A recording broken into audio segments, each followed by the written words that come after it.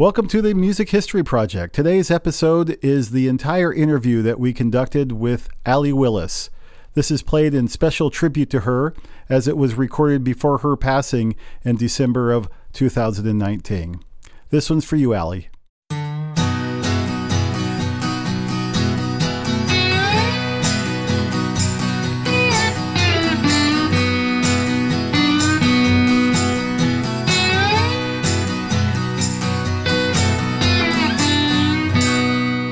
Welcome to the Music History Project. We're your hosts. I'm Mike Mullins. Dan Del Fiorentino. And Michelle Shedler. All of our content comes from the Oral History Program, which is sponsored by NAM, the National Association of Music Merchants. And that is a collection that is over 3,500 interviews and constantly growing. If you want to check out any of our content or any of our other interviews that aren't featured today, please check out our website at www.nam.org/library. Okay, today we're going to be talking about Allee Willis. What an exciting opportunity we had to do a complete oral history interview with her, all of which you're going to be hearing in today's podcast. We decided to let this one ride because there's so much great content. I mean, heck, we're going to be talking about her writing the theme song from Friends and working with Earth, Wind, and Fire. Of course, the Broadway musical, The Color Purple, along with her passion for Motown records, her tie-in with Otis Redding. I mean, there's just a lot of great content in this interview, and we're very pleased to present this to you today. Where are we going to start? Let's start with introducing our new podcast member, Ashley Allison. Hey. Welcome. This is her first ever podcast because it is also my last ever, potentially, podcast. She's going to be taking over for my position. Unfortunately, I have to move due to military PCS orders. Boo. Yeah. Can we just say it? Can we just cry? Can we just say boo? Yeah. Okay. All the time. But it's going to be awesome, and I'm really excited to have her. I'm excited to join you guys. Yay. It'll be fun. Awesome. Cool. We're excited about it as well. And this is a great episode for you to join us because Allee Willis is quite a character. My goodness. The thing is about this podcast, it's only it's not visual, so it's only audio. And so therefore you can't picture her. So I will describe that she was wearing the brightest orange wig when I first got there. It was like a hat, but I cuddled the wig. She luckily took that off for the interview, but she's just a character. Red shoes, sparkly this, sparkly that, a wonderful, gracious person to allow us to come into her home and meet her great cats. And it was just a wonderful experience.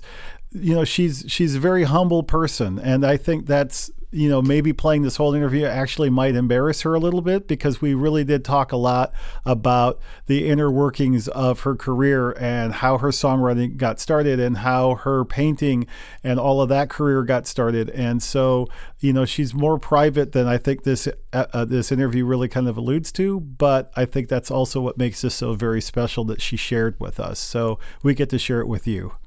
And with that, here's Allee Willis. Allee, thank you so much for having us over. My pleasure. What a pleasure it is for us. One of the things I was hoping to talk to you about is your passion for music and how you saw that develop. Did you have music in your home when you were a girl? I was a fanatic radio kid, and I grew up in Detroit, so there was no better radio in the world. I listened to mostly black stations. Motown was formed as I was coming up. So I would either get dropped off by my parents or when I got my driver's license, I lived at Motown. Outside, never went in. I would sit on the lawn and you could watch the people come in and out. But most importantly, as these songs were being cut, you could hear the music coming through the walls because it's just this tiny little house. Is it what we refer to as Hitsville? Yes. Yeah, okay. Yes. So, and there were actually, I mean, now the Motown Museum is 2 of the houses. And finally, 60 years later, they have bought the block and the block behind, and they're building a huge complex now that'll have a theater, library, schools, recording studios, and I'm very much involved in that. But I just grew up idolizing Motown, and I would learn, I would hear a bass line being played over and over again, or I learned music by like hearing these separate parts. So I never learned how to play. Lessons, I'm not good at, if you give me an instruction that's more than 2 lines long, I'm like, I don't know what I'm doing. Yet I could figure out like how to build an airplane. I'm good with complex things. Simple things like terrify me. Anyway, I know that's a long way around this question, but Motown was my prime influencer. The black radio stations in Detroit, especially a DJ named Martha Jean the Queen, just lived for it. And I never got into Motown, other than once when September first came out. So this would have been like beginning in 1979. And the Detroit Free Press did a, like Hometown Girl Makes Good. And they said, do you want to film at Motown? And I was like, are you kidding? I could finally get in. So I went in once, was totally blown away because, as I'm sure you know, nothing was touched from the day that they left. And then that was it until I did this huge Detroit project I worked on for 5 years. And I met Paul Reiser, who was one of the, Funk Brothers. And he said, do you want to record at Motown? It was like 50 years I have been salivating. And so it was Paul Reiser and his son, Paul Reiser Jr., all of James Jamerson's family, easily. I have 2 other favorite bass players, but Jamerson is right there. And the 2 engineers that built the studio.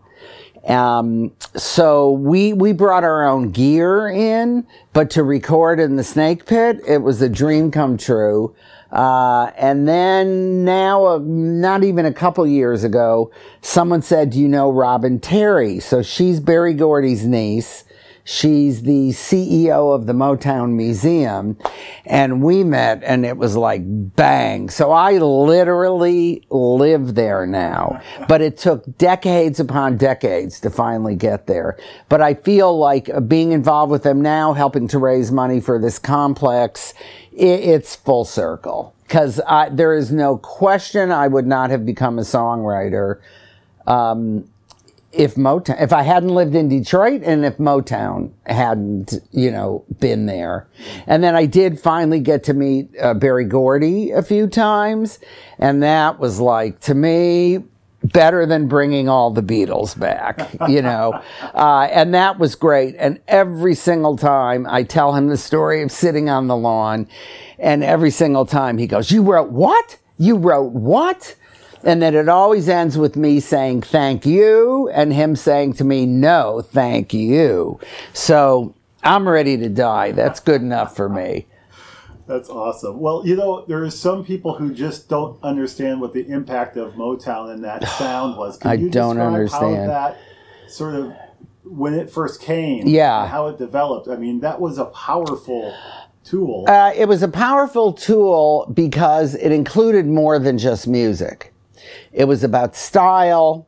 It was about grace.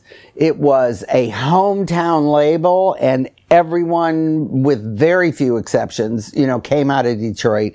They all went to high school together. They all knew each other growing up. And so that hometown pride, but that it was so stylish. And first to have all the choreography, in terms of like pop groups, everyone looked sharp. The whole kind of factory assembly line approach was fascinating to me, that everyone worked on each other's stuff. And the songs themselves, it had an unbelievably uplifting feel. And, the little tagline was the sound of young America. And being young and being in Detroit, it was like as if you had invented all of it yourself. I mean, all my friends, even though none of them ended up going into, music or anything, everyone just felt like we are the coolest because we live in Detroit. So I took it a little too far, but but just massive impact, and it was so popular. Worldwide, it was so popular. And I think, it certainly changed that kind of pop soul approach to songwriting. So, and then you had groups like the Beatles, covering Motown stuff. So it just got the ultimate stamp of approval. Well, speaking of songwriters, what are your thoughts about Holland Dozier and Holland? First of all, I have written with Lamont Dozier, and it's very hard for me to write with him because he puts his hand on the keyboard and I'm like screaming. All he has to do is boom, and I'm like, oh my God. So, Holland Dozier Holland, without question, because the Motown acts would put out full albums of just their songs, like the Supremes sing Holland Dozier Holland. But every one of those songwriting teams, for a very different reason, Holland Dozier Holland probably at the top just because of the sheer number of hits they had. It was, they had 5-6 things on the top 10 at the same time. Norman Whitfield killed me. That was an entirely different approach to songs and very social conscious. Smokey Robinson, I loved. His songs really varied from each other. Ashford and Simpson. Don't have enough to say. Plus, they were both spectacular people. Together and separate. Right? Oh my God, yeah. But really, those were probably my favorites of the Motown writers. But anything that came out of there, it was rare that I didn't like a song. So I would say, I'm pretty clear on which songwriters in general influenced me the most. Certainly who my favorites were. But they're all in that, every single one of them. So that was Allie talking a little bit about how she grew up and sitting outside of Motown studios, just listening to those musicians, which I absolutely love. It's a great topic. And if you want to hear more about it, we actually did a 2-part episode or 2-part series, I guess I could say, about Motown. And you can just find that wherever you're listening to this podcast right now. Awesome stuff. Yeah, it's great. I loved her talking about the Holland Dozier and Holland because, not to brag, but this oral history collection includes an interview with all 3 of those guys. So that was a really kind of an extra treat to hear her perspective on their magic as far as songwriting goes. Because, that's one of the cool things about listening to songwriters talk, in my opinion, is you get to hear little insights that make you understand how they write their own songs and really maybe where inspiration came from. And in her case, listen to September by Earth, Wind and Fire. And to me, I hear Motown. Right. You can totally hear that connection for sure. And so that's kind of a neat little thing. Up next in the interview with Allie, she talks about kind of a chilling story about Otis Redding's passing. So let's get back into the interview here with Allee Willis. So how do you describe a songwriter who has influenced you? I mean, in what way? Well, seeing as I have never learned how to play, I just think I got everything I know from songwriters who thrilled me. I mean, they were all the Motown people. Burt Bacharach, Hal David, the Bee Gees, Carole King, James Taylor, I don't know why I'm blanking. Otis Redding, it kills me, wasn't from Detroit. Because I always like to say he's my favorite of all time, but I feel like I am defying my Motown roots, But Otis Redding, unbelievable, from the songs to the records to the voice to the style, all of it. Plus, I saw his plane crash. Yeah, I have a lot of things in my life like that, like how did I end up here? But I was in my sorority house. Yes, I was a sorority girl. And I was sitting at the window, and, the plane crashed into a lake. And you couldn't see anything. It was such a blizzard, like beyond anything I had seen, where I was on the second floor and the snow was solid against the window. Wow. And I heard this massive boom and the snow all shifted. Like it was almost like you lost a frame in time. And I ran out into the hall and I said to, I just yelled, like, what was that? And no one but me had heard anything. So, but I was really freaked out by it because it sounded like whatever it was either a bomb or something serious had happened. But I was going to an Otis Redding concert that night. And you had to leave really early because it was first come, first serve. It was 10 below zero. And usually it was called the Factory. It opened up on time. So we got there a half hour early. We were there at like 6:30. And but it got to be 7:30, 8 o'clock. And I mean freezing. And all of a sudden a window on the second floor opened and someone leaned out with like a bullhorn. And I turned to my date and I said, it was a plane crash and it was Otis Redding. And all he said was, ladies and gentlemen, there was a plane crash in Lake Mendota today. It's believed that Otis Redding and the Barkays were on it.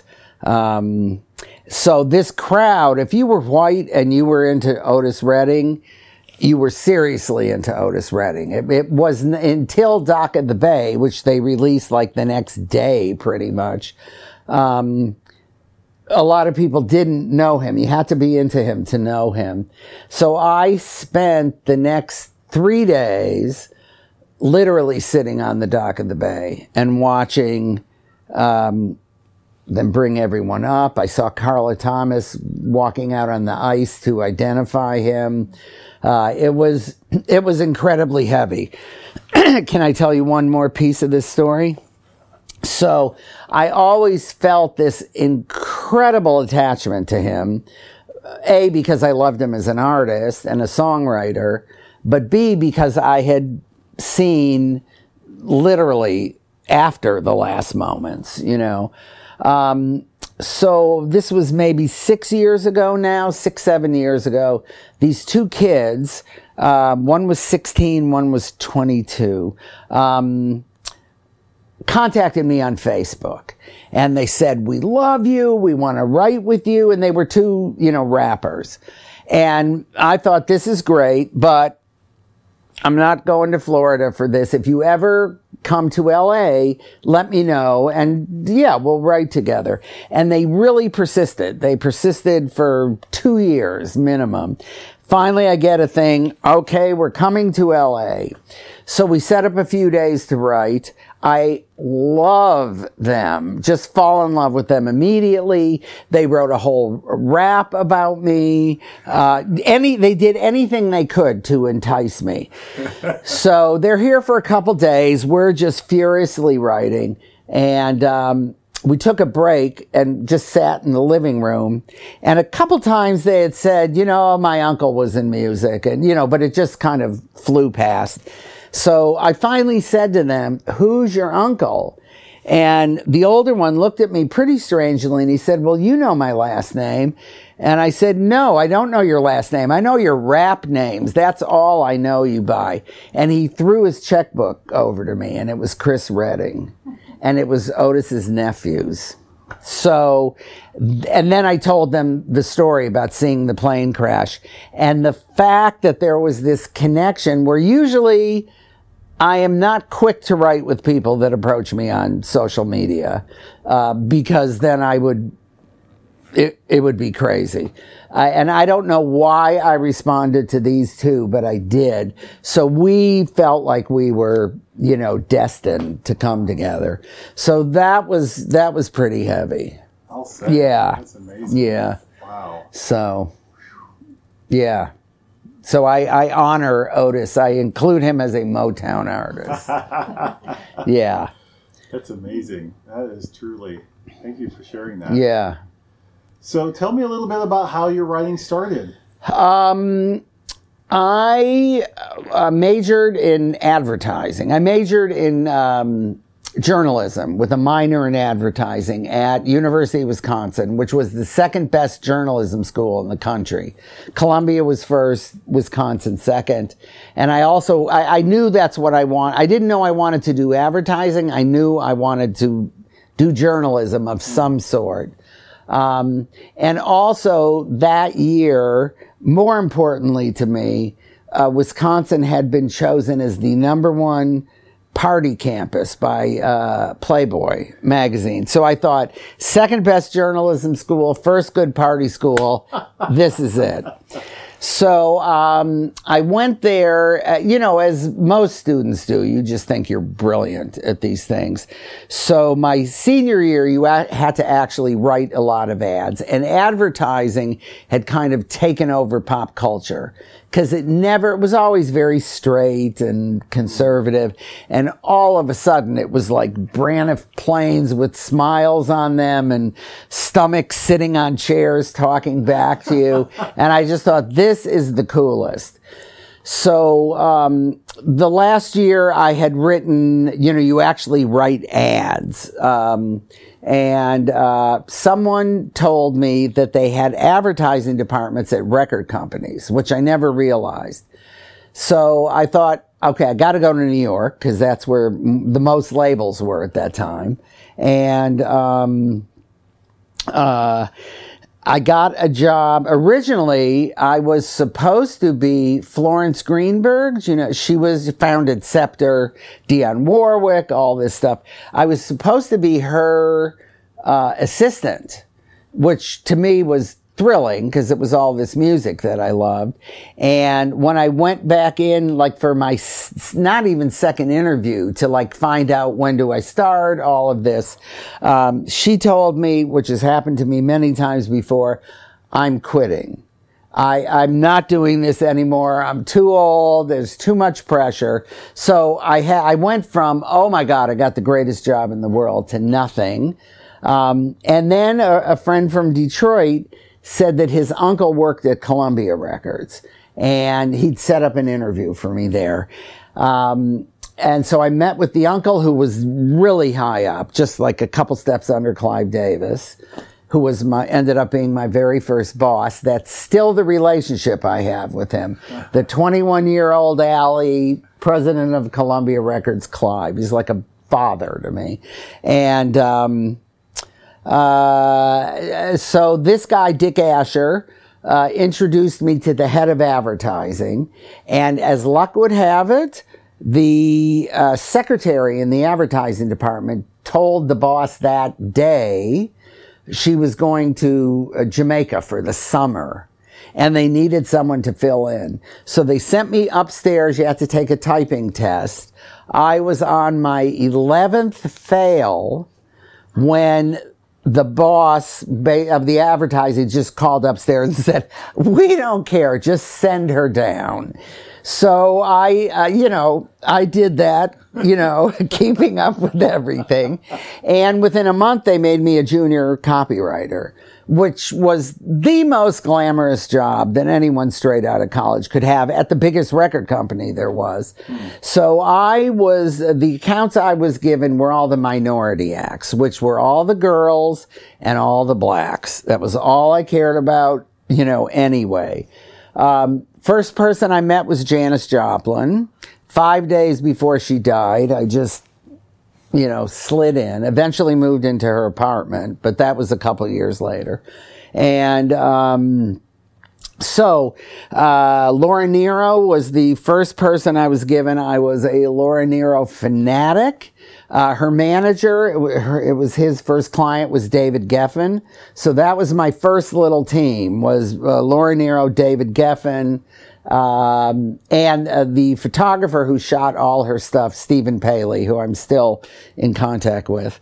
And, Barbra Streisand, black acts, Sly and the Family Stone. Every now and then a white one would slip in, like Simon and Garfunkel, something like that. But the day that I bought a piano. This was 2.5 years after I started at the label. I bought a piano and I bought a reel-to-reel. No, actually, it's this. That's the kind of stuff that my brain just goes into scramble mode. Bought a reel-to-reel tape recorder, and this was 1972, and one of the biggest songs of the year was a ballad by Gilbert O'Sullivan called Alone Again Naturally. I just thought it was an unbelievable song. And I was on a bus coming down Columbus Avenue, and I just started writing my own lyric to it. And I had a complete lyric by the time I was home. And I called up the one friend I had from college who lived in New York, played piano, and had an afro. White guy. And I said to him, do you want to write a song? And he said, well, I never have. I said, me neither. But, I wrote this lyric, and come over and let's, write the music together. So he brought over the sheet music to Never Can Say Goodbye, which was out by Barry White at that time. Barry White? No, Isaac Hayes. Isaac Hayes. And I should never confuse those two. Also two I idolize. And we took the sheet music and we started at the back, the last chord, and he just played the chords backwards. I can sing a melody to anything. If you were to clunk over now, I would write to the clunk of the body. I mean, anything, any sound I can write to. So, just sang this melody. He's playing the stuff. And I had my first song. Then I wrote two others alone. Again, not being able to play, but I could figure out a chord and I could just clump and then I could clump, And so I had 3 songs. I took them to my boss at the record company. He loved them. He said, let's take them to Ron Alexenberg. He was president of Epic at the time. And so anything that Ron signed, he had to get okayed by Clive. And we didn't tell them who it was because it was a conflict of interest. And I needed to keep the job. So Alexenberg loved them, sent them to Clive, loved it, got a deal. Because in those days, if you were decent and you were a singer-songwriter, you were getting a deal. And so my very first 10 songs became my first and only album, Child Star. The producer was Jerry Ragavoy, incredible songwriter, Time Is On My Side, Piece of My Heart. I mean, really great stuff. And we co-wrote one song for the album. Otherwise, it was all my stuff. Took a couple years between recording and coming out. That came out in 1974. And I immediately went on tour. Had never been on stage before. I played a tree with no lines in 2nd grade and was a mess on stage. The teacher, my costume was like a paper bag, grocery bag with slits in it and then painted green. So I looked like had some leaves. And the teacher from the side of the stage kept going, Willis, stop shaking. I was so nervous. And so the bag was like, crinkling and making all this noise.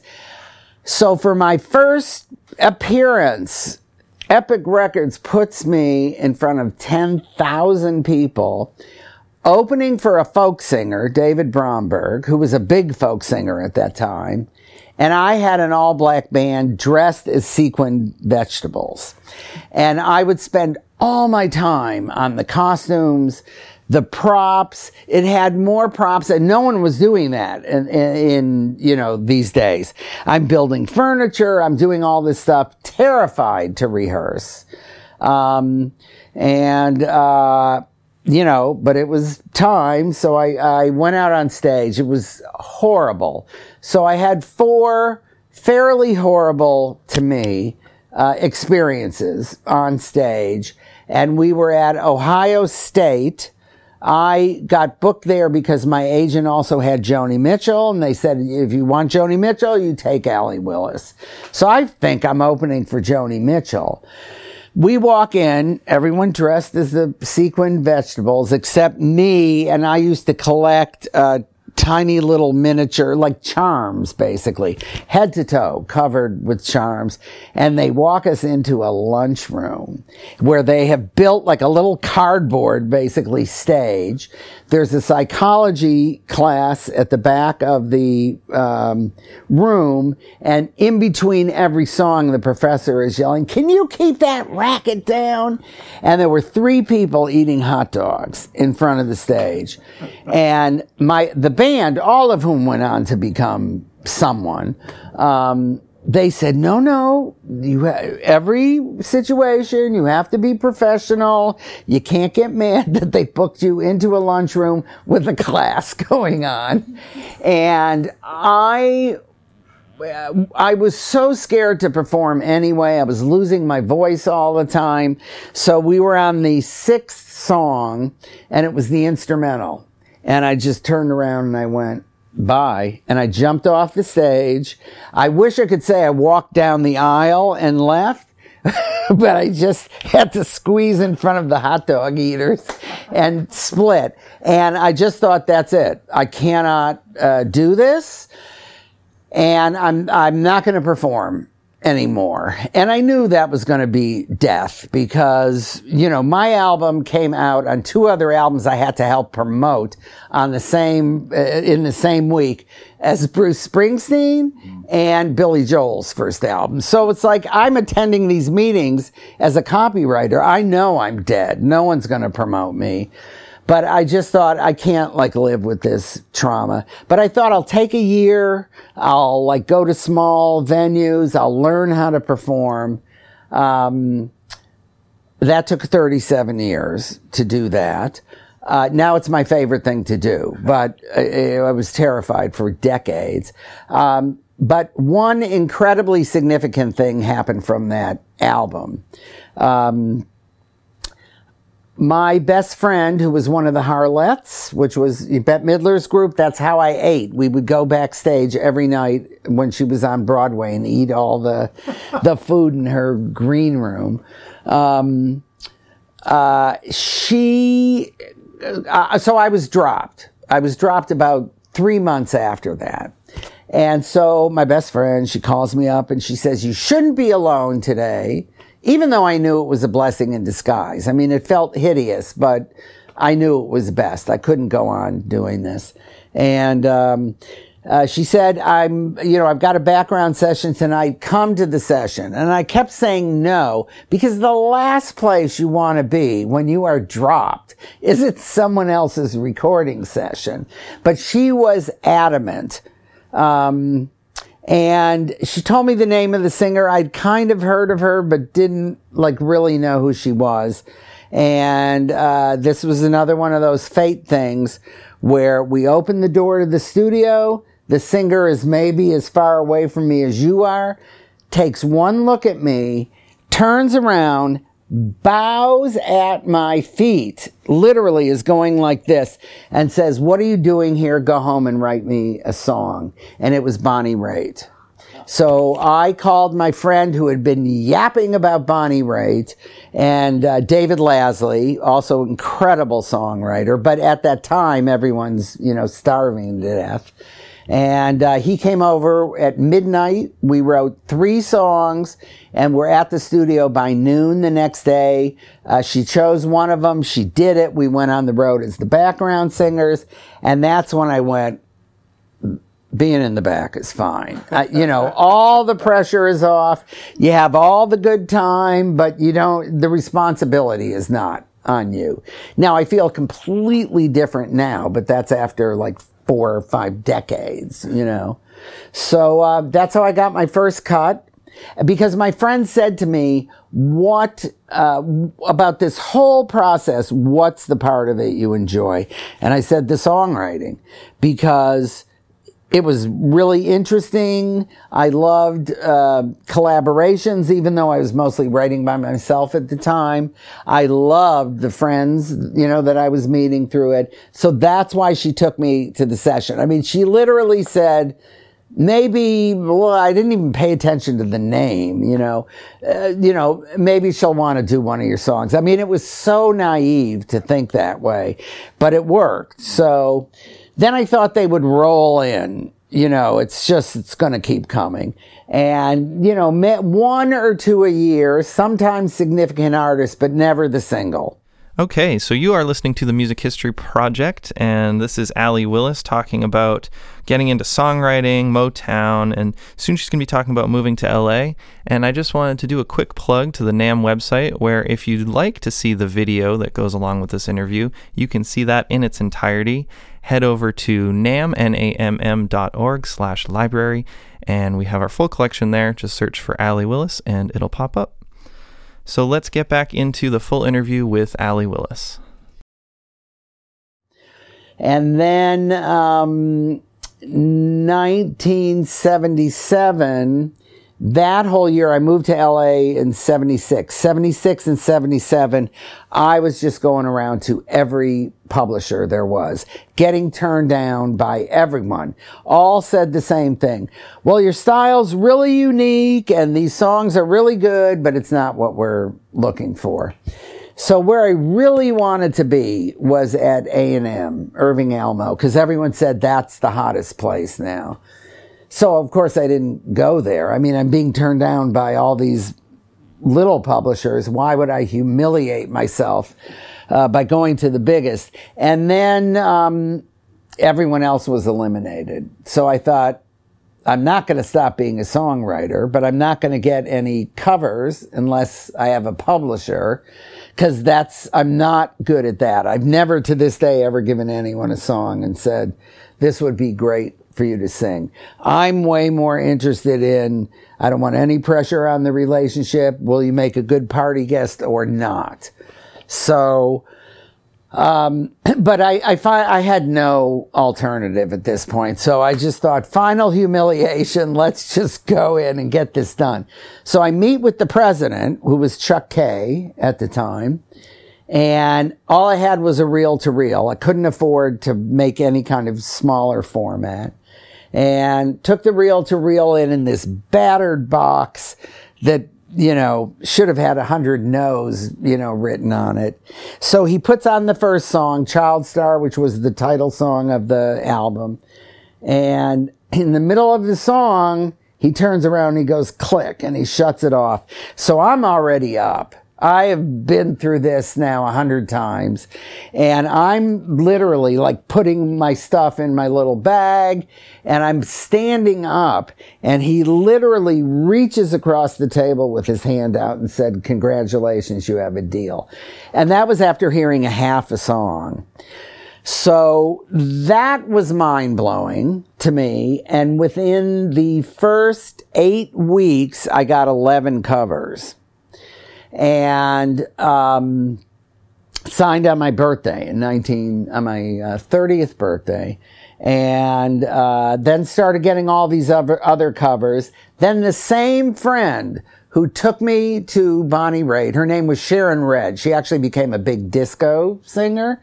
The Harlettes got a deal for their own record.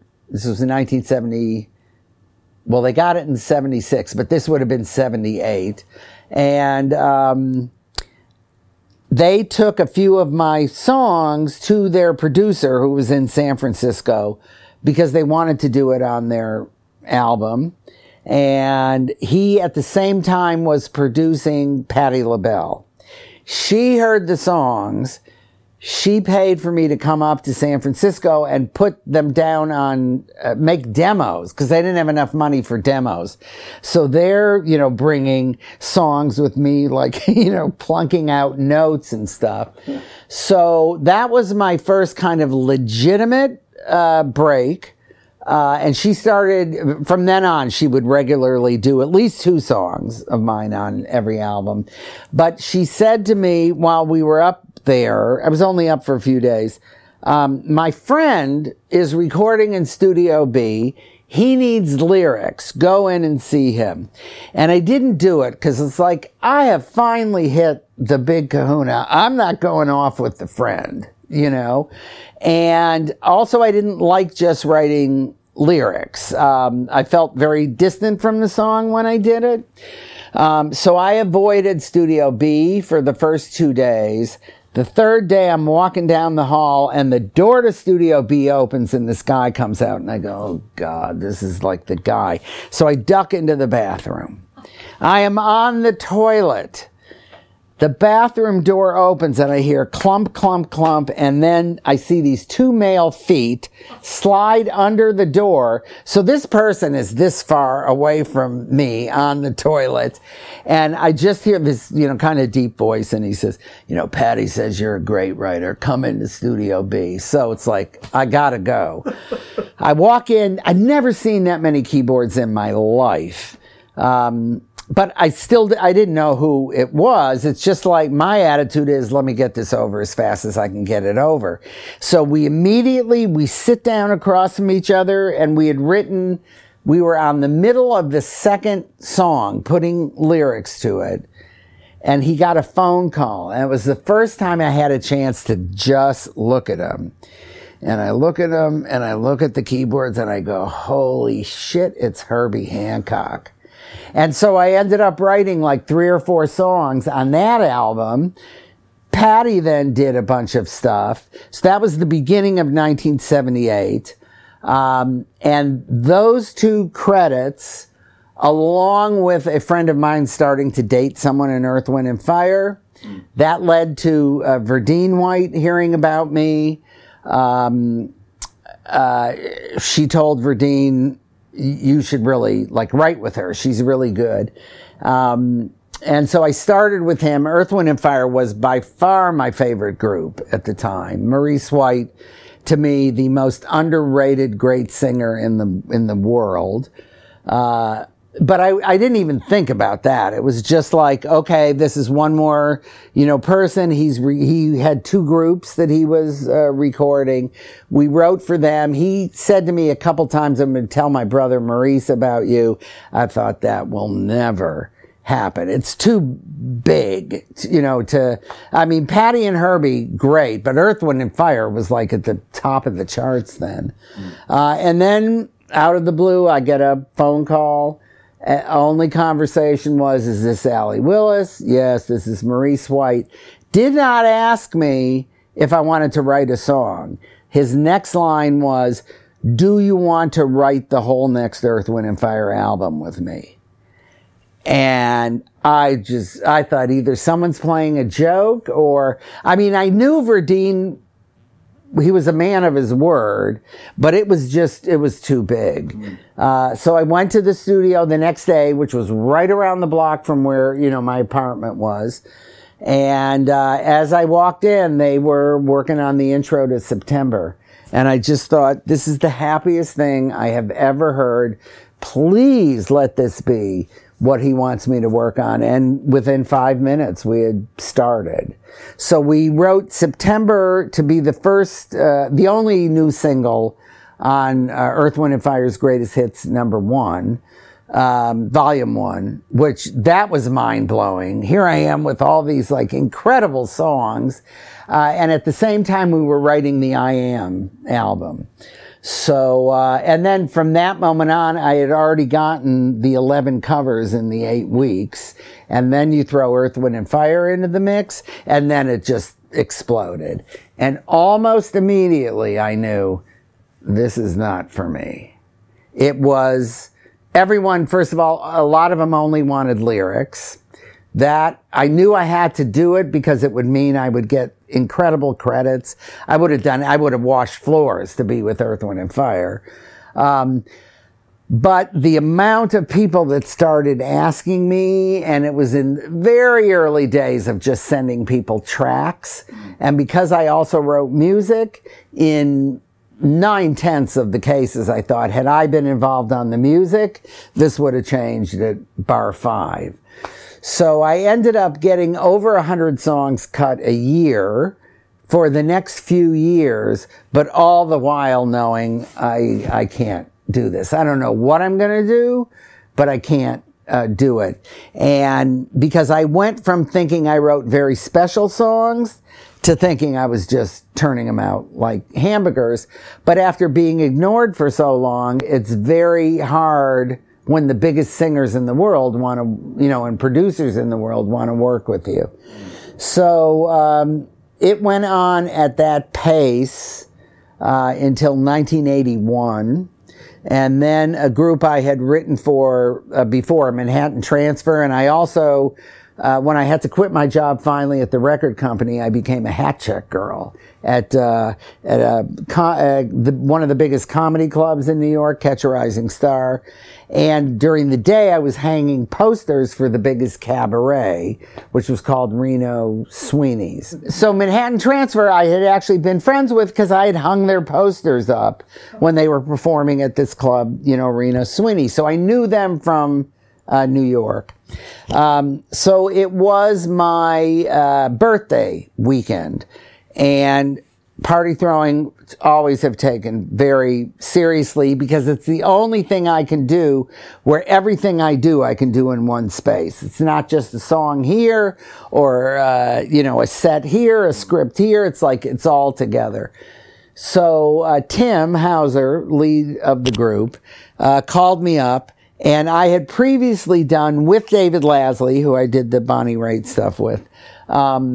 We had taken the song Pick Up the Pieces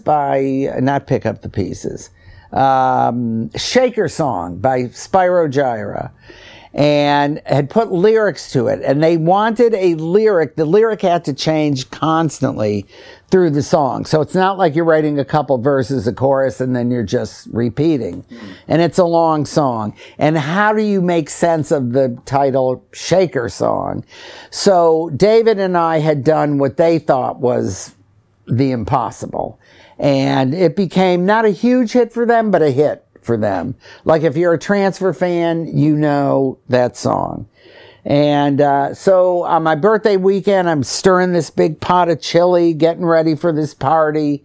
And Tim calls up and said, we want you to do the same thing that you did with Shaker Song to Pick Up the Pieces by Average White Band. And I immediately thought, oh God, okay, so it's just a lyric, but it's an entire song's worth, the constantly changing lyric. And it's my birthday. I do not want to be thinking about this. And I was so sick of songwriting, having written so many songs, and rarely thinking any of them were great. I mean, I didn't find many Septembers in the bunch.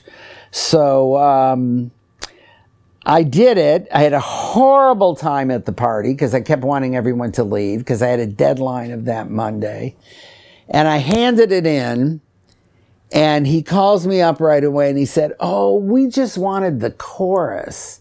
And I was so sick of people not telling me, even though I love Manhattan Transfer, so none of this actually transferred to any of them. But it's like songwriters, because you don't have to pay to have them write a song for you.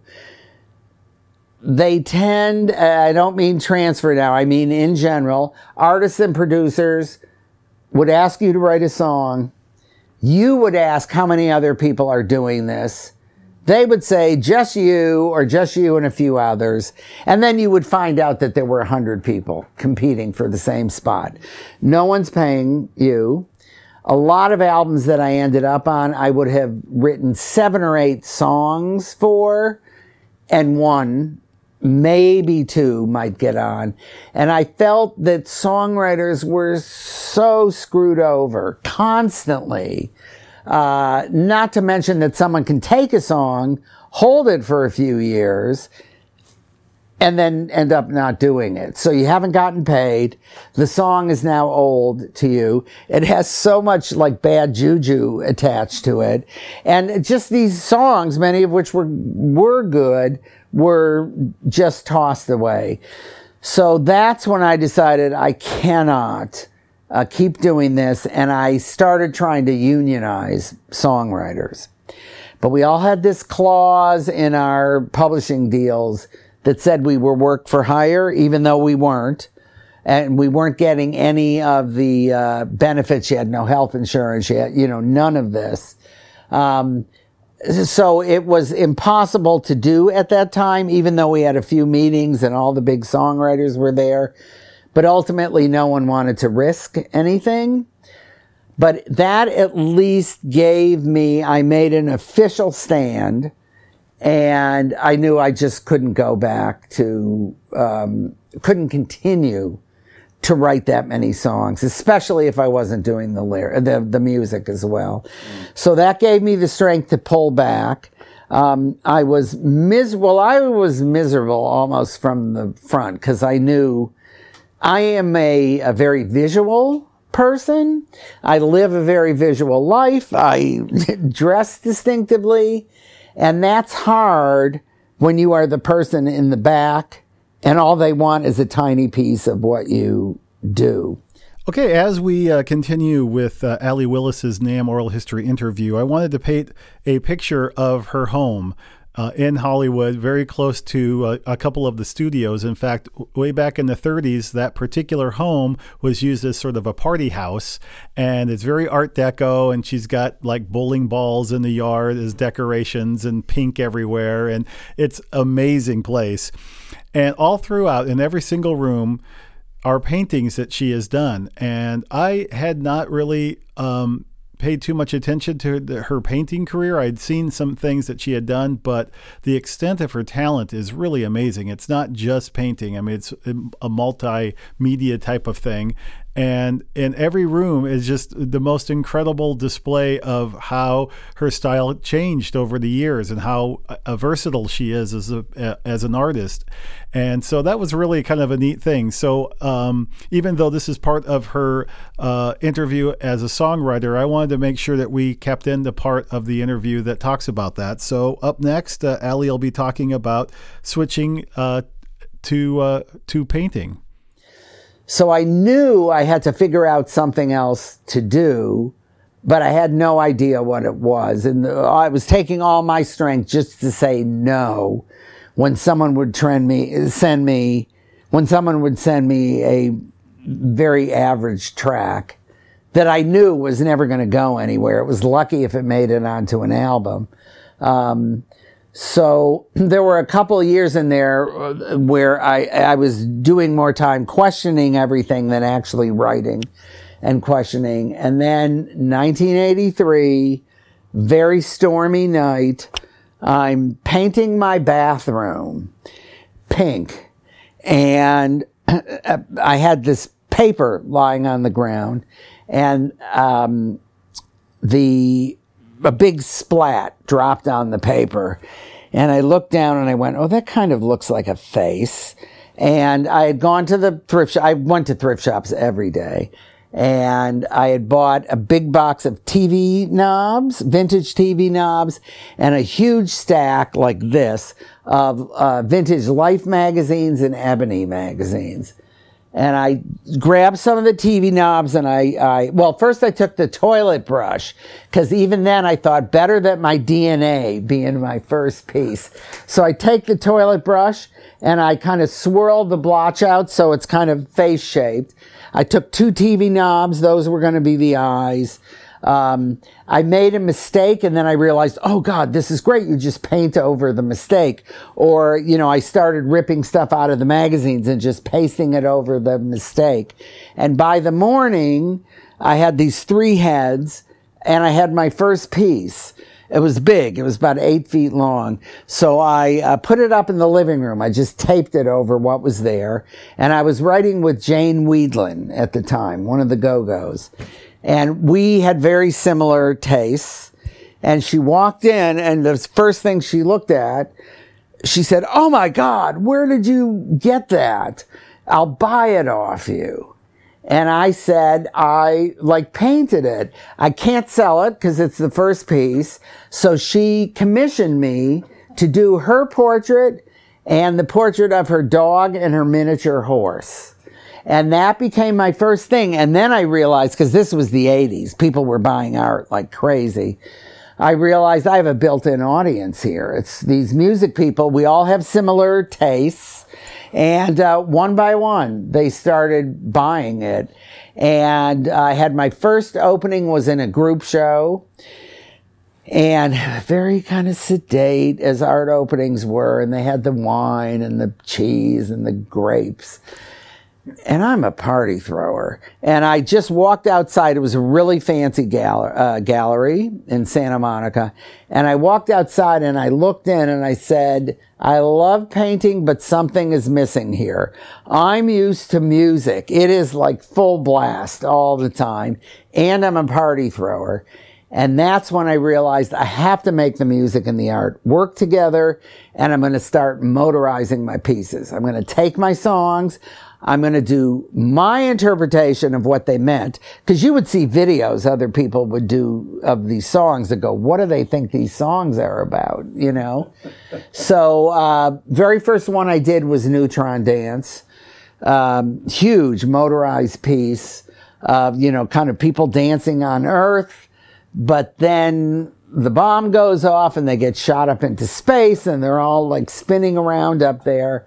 And I had a party for it. And that's when I realized, the party throwing can't be separate either.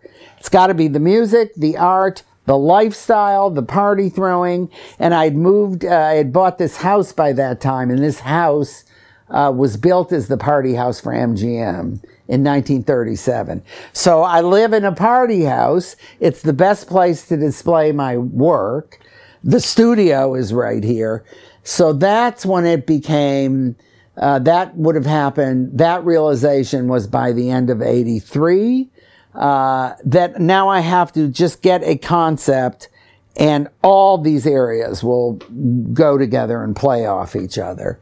And that was the beginning of me being a true multimedia artist.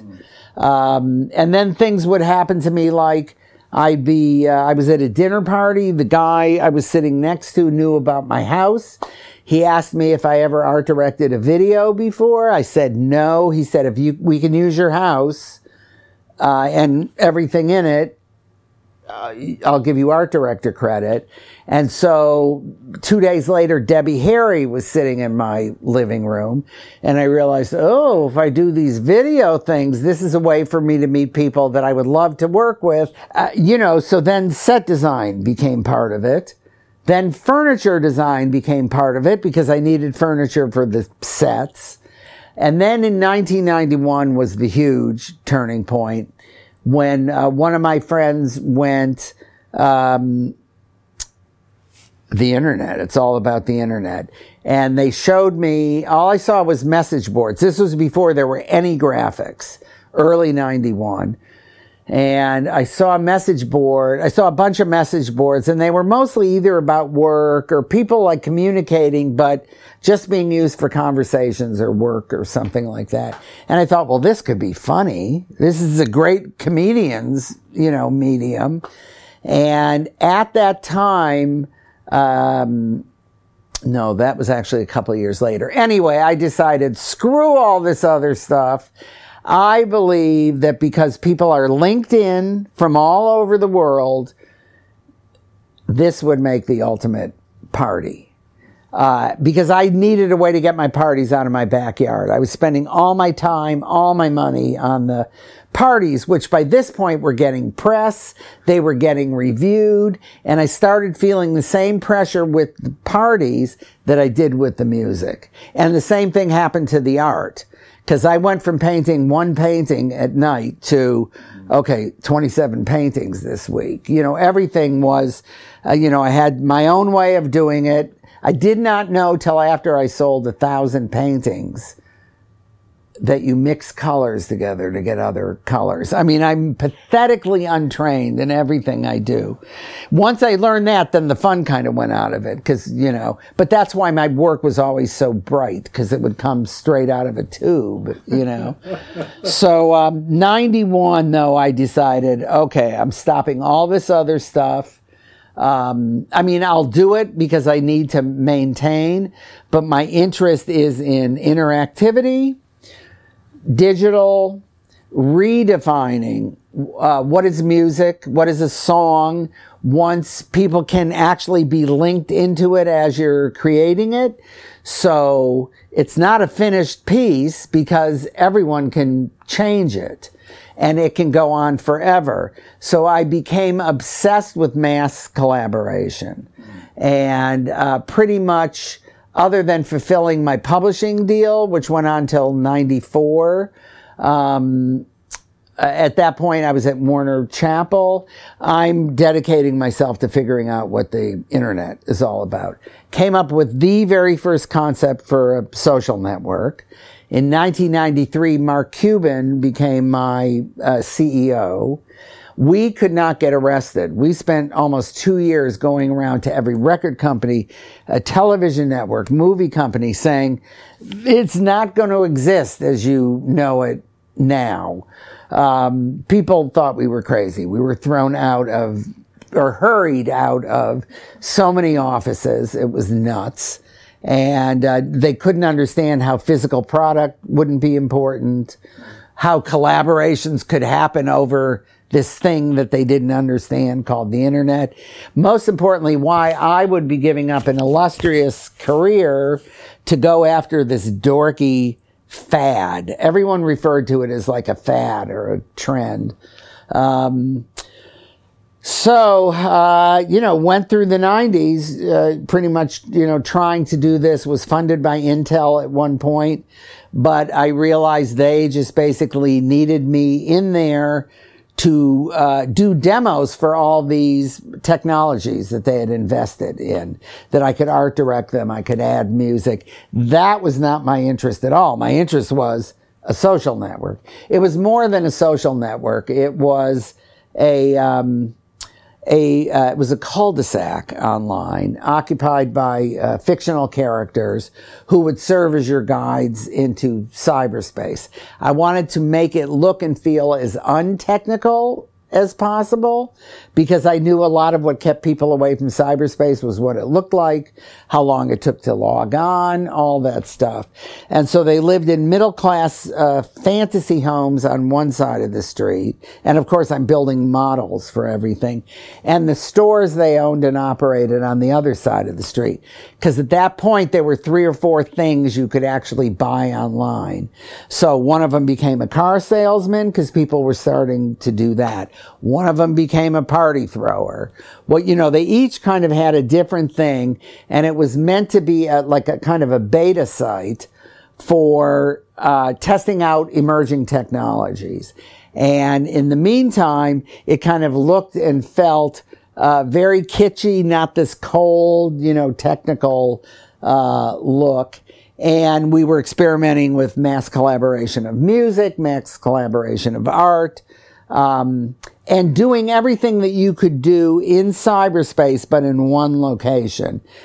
Previous to that, if you sent an email, take you 5 minutes to log on, you send your email, you want to play a game, you have to log off, another 5 minutes to get on that site. If you wanted to, eventually Amazon buy a book, you had to log off and take 10 minutes to log on there. So this was all going to be in the same spot. But that Intel thing killed my spirit because it went from, we think we're building this, but all you're doing is decorating other people's, demos. But I stayed on with that till 1999. And I just felt there was so much crazy money being spent, not going to the right people, the people that were really interested in it.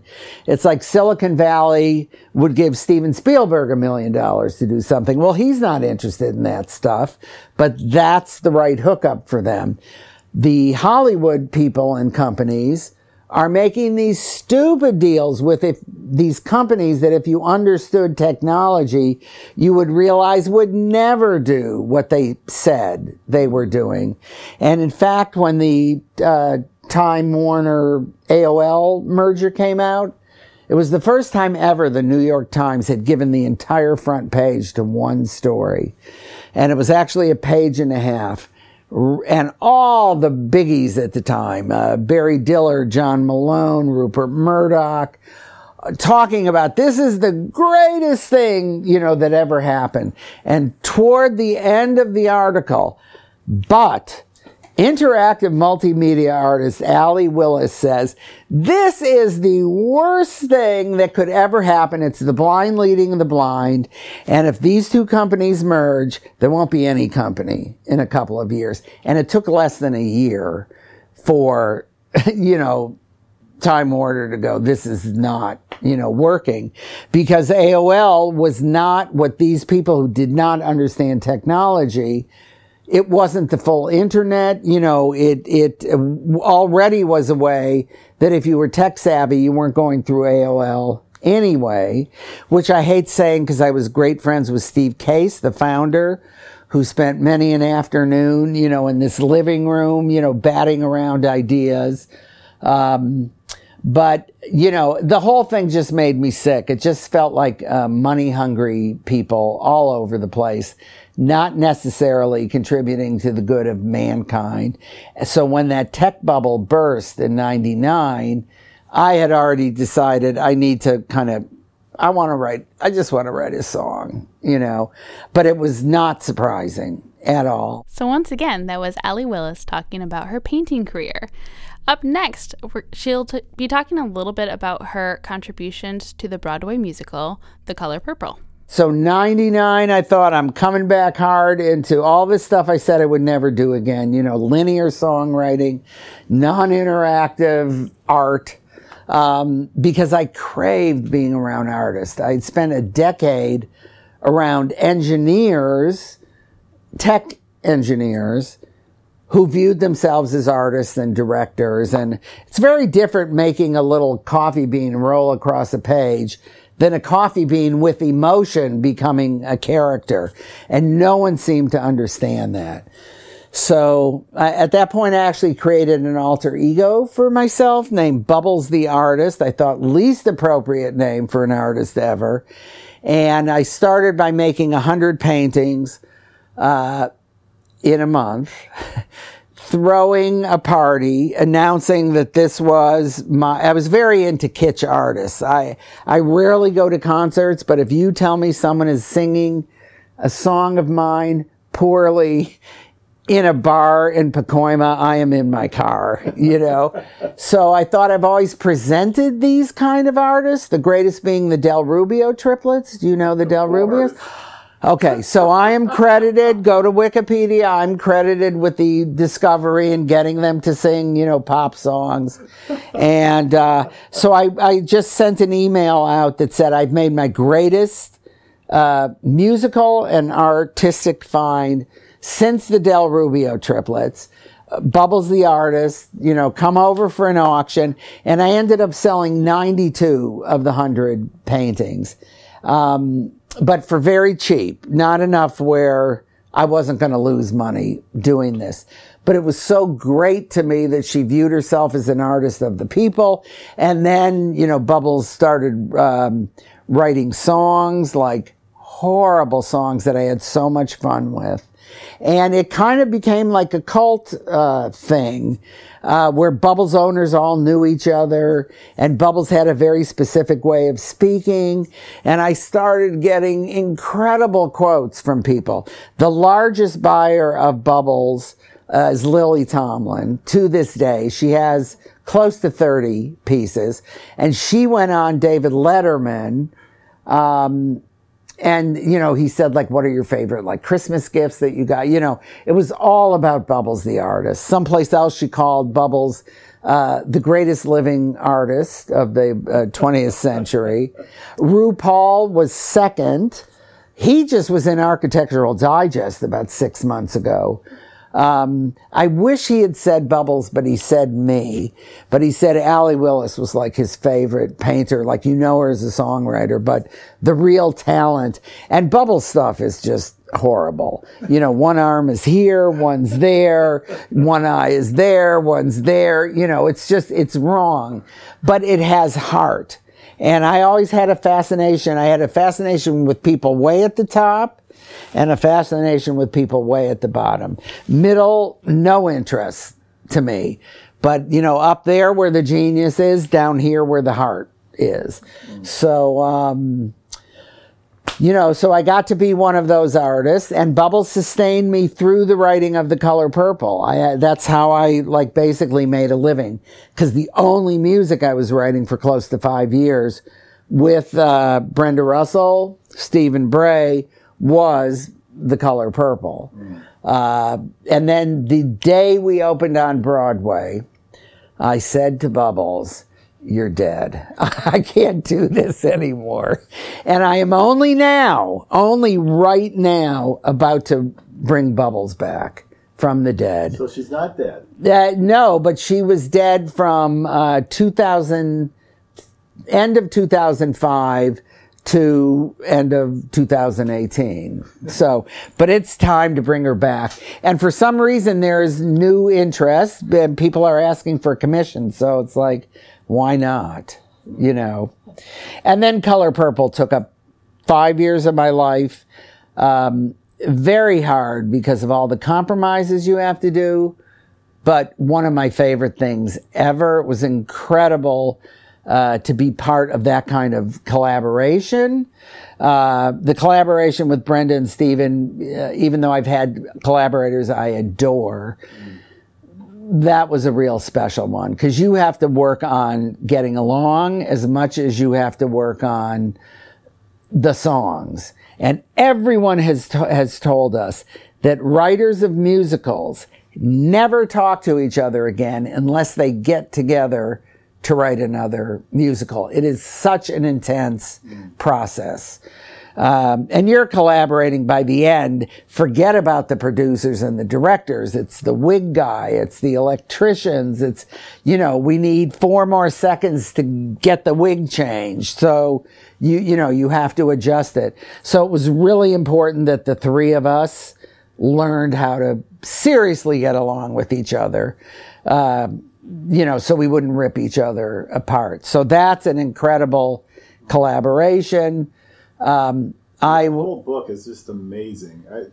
Great. I really am impressed by that, and love you talking about it. Do you have a favorite song from that?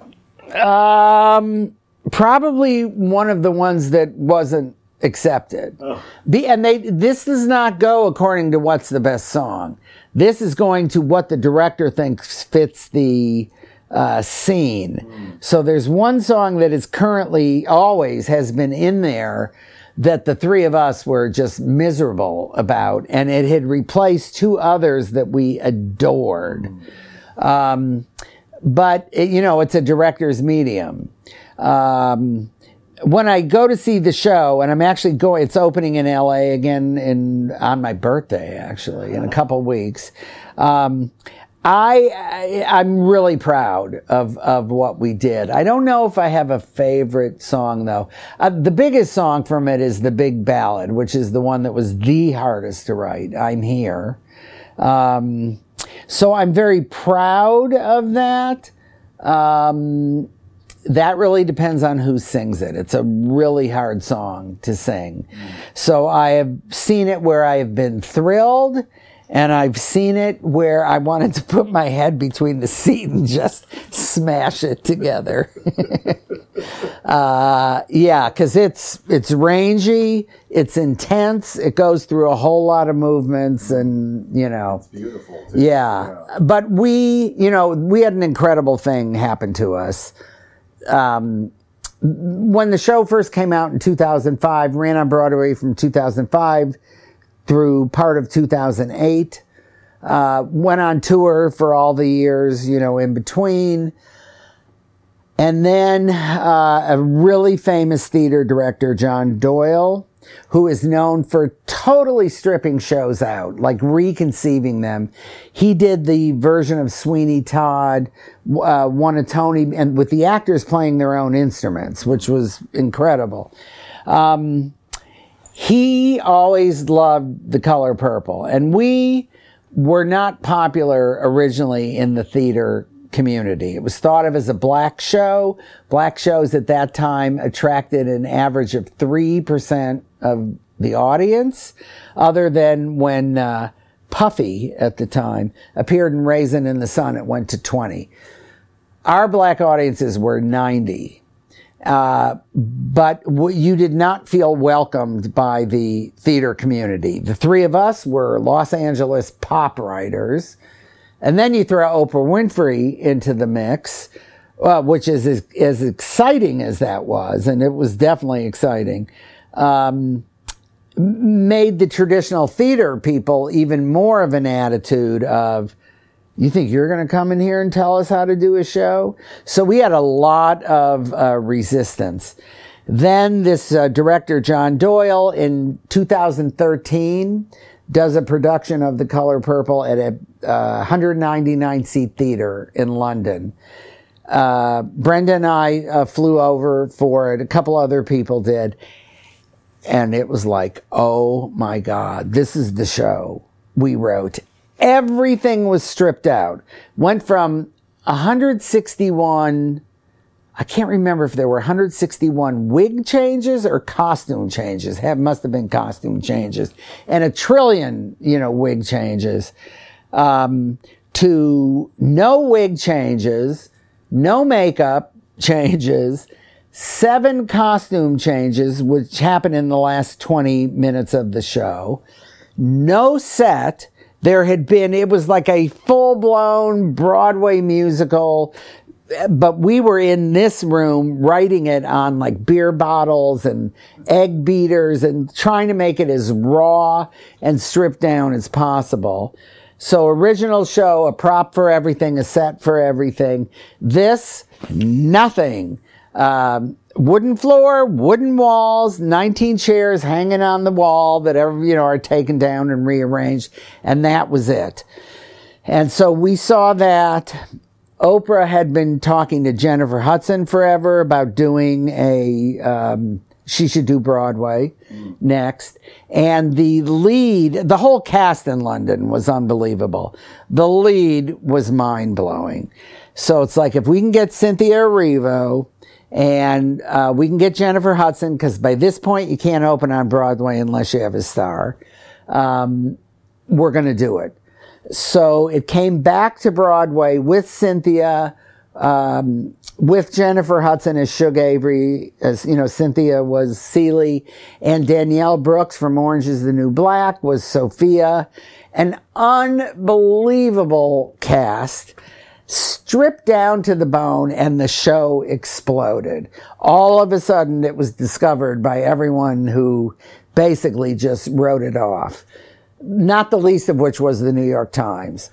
And the one thing I left out is that when the London performance happened, unbeknownst to us, the reviewer from the New York Times, Ben Brantley, that's, at the top of the chain, he came to London to see it. It's a good thing we didn't know, because we would have attacked him.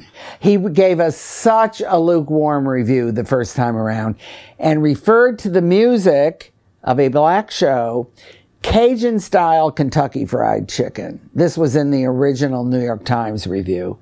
I was immediately warned by the producers, just keep your mouth shut, because I was composing,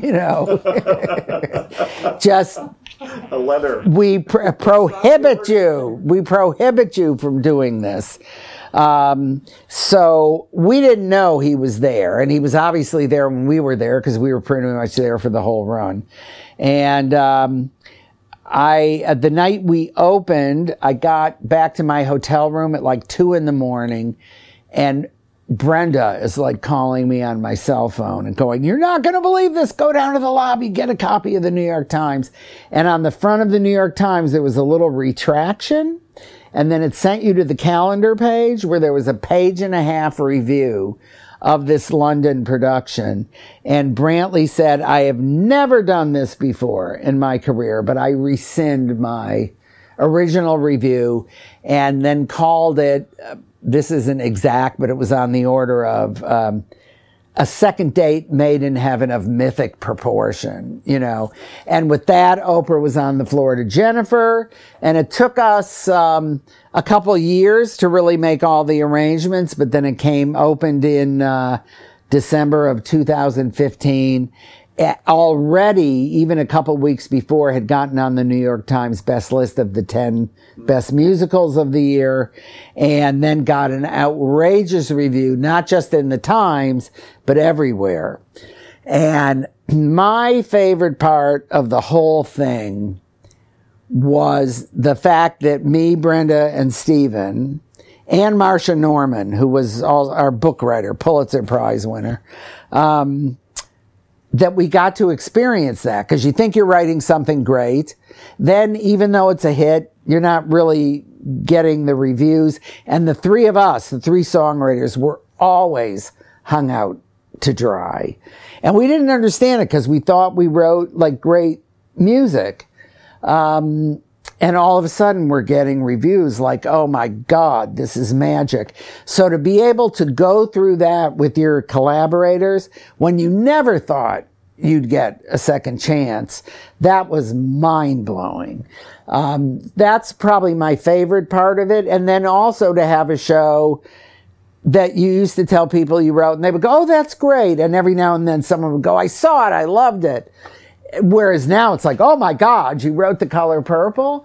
So, of course, with everything starting with Alice Walker, because that is her story, you have to figure out what works and what doesn't work for the medium you're in.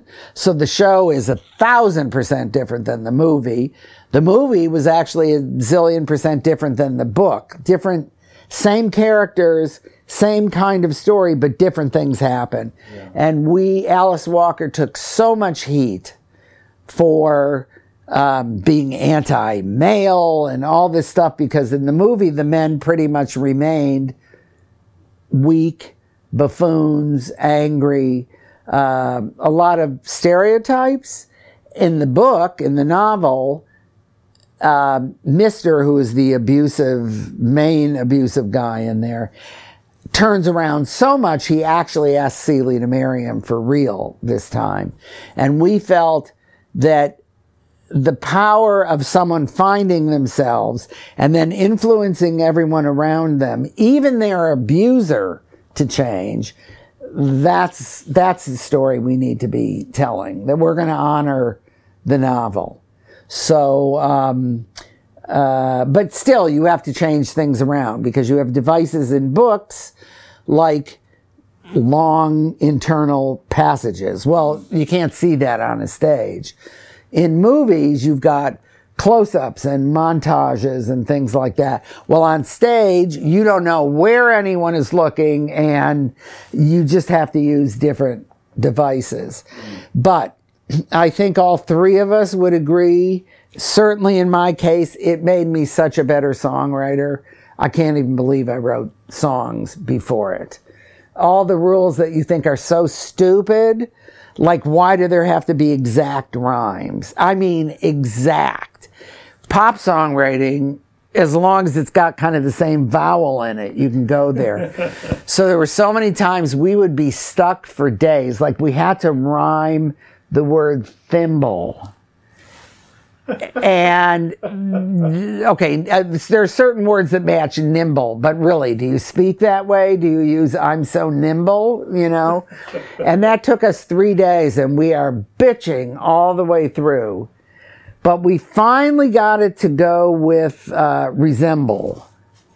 And we just couldn't believe it. And I will never again do a song that just has a close rhyme. To me now, it seems like lazy, sloppy songwriting. And I learned how to be a way better collaborator. I was always someone who thought collaboration is as much of a skill as writing music or writing lyrics. And so many people don't understand that. It becomes, it's got to be my line in there. Or, you know, when in fact, you look for what you don't have that the other person has. And it became a relief that you would spot everyone's strength. And if you didn't know what to do at that time, but the thing that needed to be solved was something that you were confident they knew, it was a pleasure just to sit back and say, you know, give it to me. So, Brenda's strength was she voices chords unlike anyone I have ever heard. She writes the most gorgeous chords.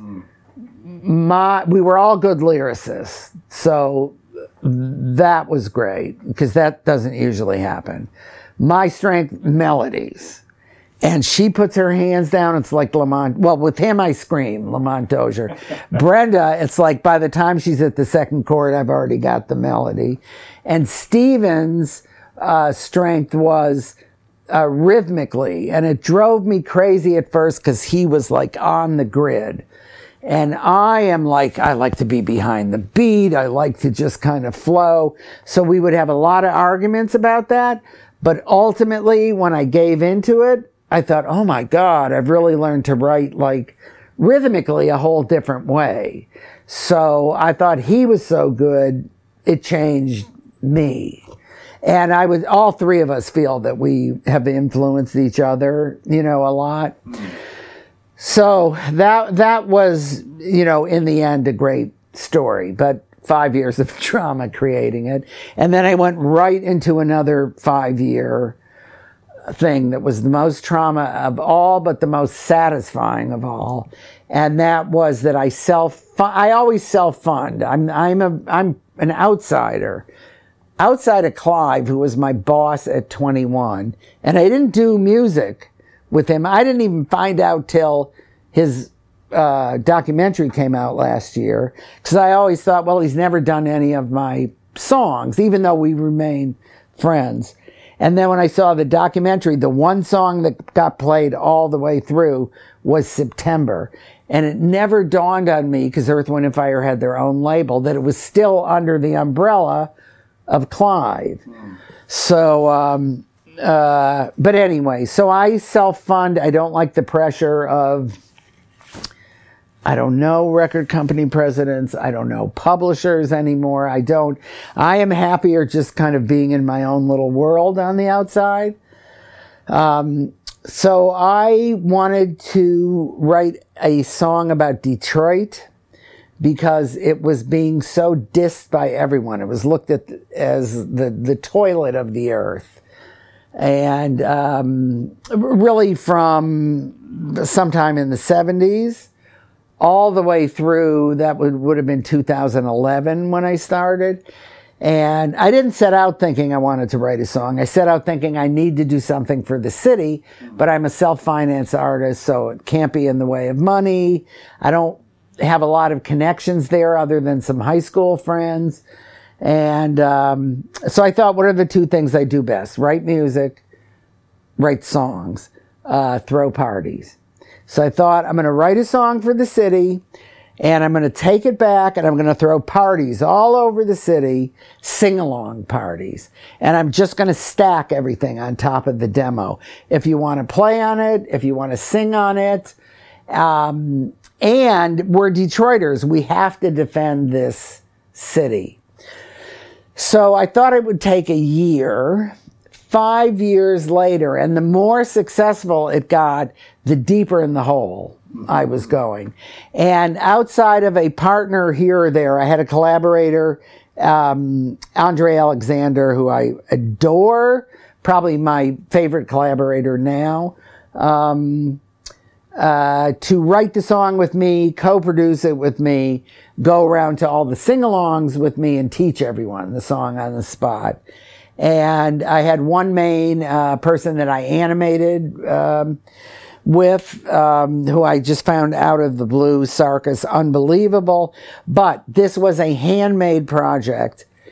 More people than have ever been on a record before in history. 5,000 lead singers, including all the Motown people, all the, but it went from, plumbers, janitors, nurses, through famous people, and took us 2.5 years to record, to get and film, and then another to edit. It took us over a year before we could hear all the voices in one Pro Tools session. Wow. This was daily. This was not, I'll do it when I have time. So, to mix everything down. So, finally we can hear everything. And that's horrible because you got to make decisions as you go. And then at the same time, so running from here to over there where I would sit and edit and animate. And I thought it was going to kill me. Like toward the end, it was like, oh my God, you're so broke. And who's ever going to hear this anyway? And I needed to throw a party to present it. And that was as big a deal, if not more, than what the music took and the editing and animation took. But we finally, just a year ago now, the DIA, Detroit Institute of Arts, it's the 5th largest museum in the world, gave me half of the entire bottom floor, ground floor of the museum. And so it was like over a city block long of a party that I also had to make props for, had to DJ, had, everything, contests, all the stuff that my parties usually have. And it gave me, the whole thing gave me the greatest gift ever, which was to reattach to this city that I adored, to pick a whole lot of people's spirits up. Certainly, and this got written a lot about in Detroit, they had not seen an event like this that brought together different ethnicities, different races, different ages, everything that I wanted this to be about. And just gave me so many friends in Detroit that going home now, and it feels like it's the Beatles when I'm there, because the city, so few people, which is shocking to me, come back, let alone come back and do, something. And it got me into Motown. So I felt like the whole thing, it just became this full circle thing, that both the color purple had a chance to really see that bloom, and the Detroit thing, that it connected me to my childhood, to everyone that's happening there now, to everything that's happening there now. And it's exploding as a city now. It's like one of the most vibrant places that you could possibly go.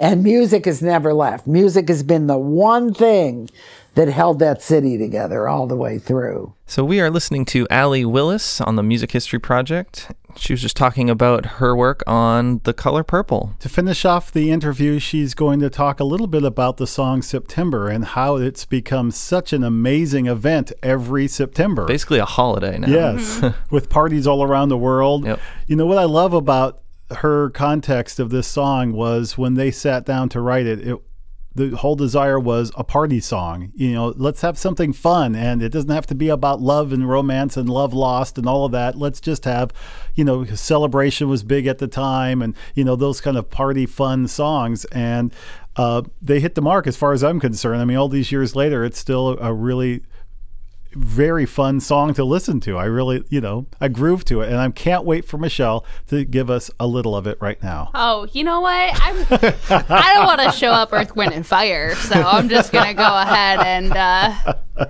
take a hard pass. All right, here's the last segment with Allee Willis from her 2018 NAMM Oral History interview. September 21st.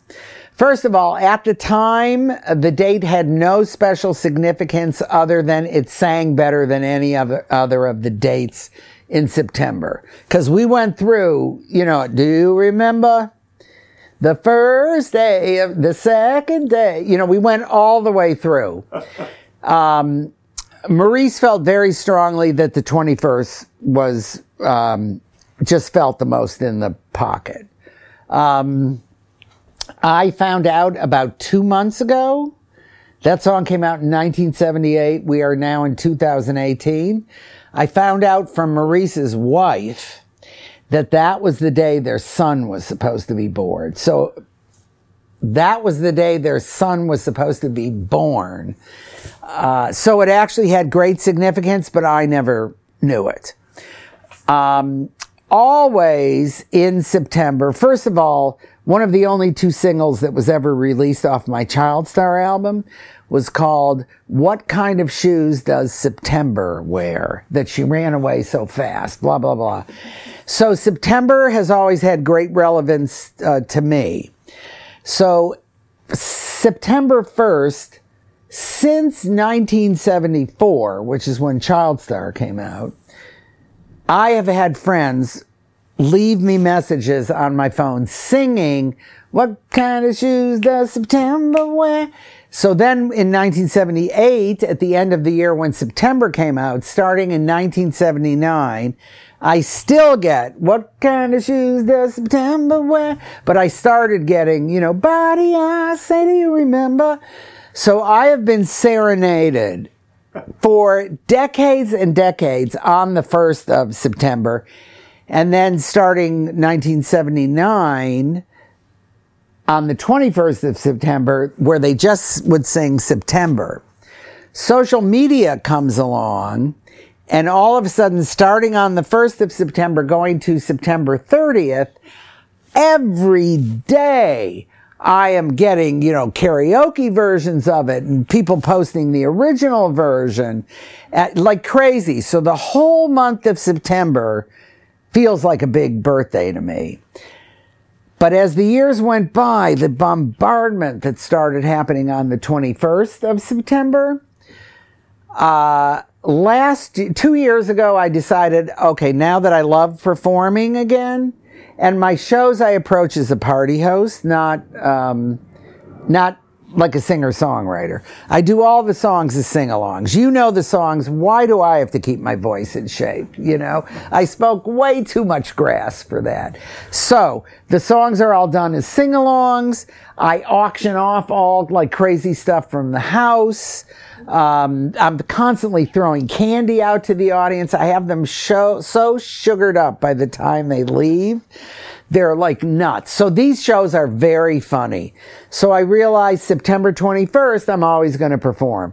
So that became a ritual for me. And again, every year, the response, the number of, I love September, I'm going to sing you September, whatever it is, that's increased. This year, I realized I'm going to do an entire September show. So it's every bad version of September I've collected. It's every animal version. You cannot believe the number of birds that sing September, the number of people that dress the dog up and they're dancing to September. It's unbelievable. So I threw an entire September show, which was great. And the whole month I'm getting gifts. I'm getting, everything. But then something this year that I was never aware of was happening, but just broke loose this year. There were September 21st parties all around the world. All around the world. Over 1,000 that I know of. And then the freakiest thing of all happened. This was only 3 weeks ago now. After 40 years, September by Earth, Wind & Fire leapt back onto the Billboard charts and knocked Eminem out of the #1 spot on the hip-hop charts. And it was on the hip-hop charts for all of September and #1 now about 3 weeks ago. Ahead of Eminem, Drake, Chance the Rapper. It's like bang, Earth, Wind & Fire. It was unbelievable. And also became the most downloaded Spotify song, which I think is because all these people were throwing September 21st parties. So I and a whole bunch of other people fully expect that to happen every September now. And out of all of my songs, I don't necessarily think it's the best song. I absolutely think it's the best record and is my sentimental favorite by far. And it has a life arc unlike anything because it gets bigger every year. So, for that one being the first hit, doesn't get any better. So 21st of September. I also buy every t-shirt of people making money off us that say September 21st. The happiest day is September 21st. So it's like, give me a royalty, but I'm pretty happy about it. Okay, so how many September parties have you been invited to? I haven't yet been invited to one. No, none. I mean, it sounds fun. I mean, I just host my own. Yeah. Okay. It's a one-man party. She is so fun. What an absolute honor it was to meet her and to capture this interview and share it with you guys today. Thank you so much for listening. So now this concludes the very first podcast with Ashley. What did you think? It was amazing, and I'm really looking forward to doing a couple more of these with you guys at least. Awesome. Perfect. Welcome. And Michelle, Oh. it's not going to get sad because we're going to keep it But peppy. this is my You got to first stay peppy. or not my But this is your last podcast. So long. Take care. Yeah. Thank you so much for all you've done for us. We really appreciate you and your contributions to not only the podcast, but to the Resource Center at NAMM. And good luck with your future chapters. Oh, it's funny is I just made a joke about when people would say, "Oh, good luck in your future endeavors." No, chapters. Thanks, everyone. You're been welcome. a delight. All right. Well, it was a pleasure doing this from my very first slightly awkward podcast to my very last also slightly awkward podcast. Thanks for listening, guys. We'll see you in a couple of weeks. Bye-bye. Bye. Bye. Bye-bye.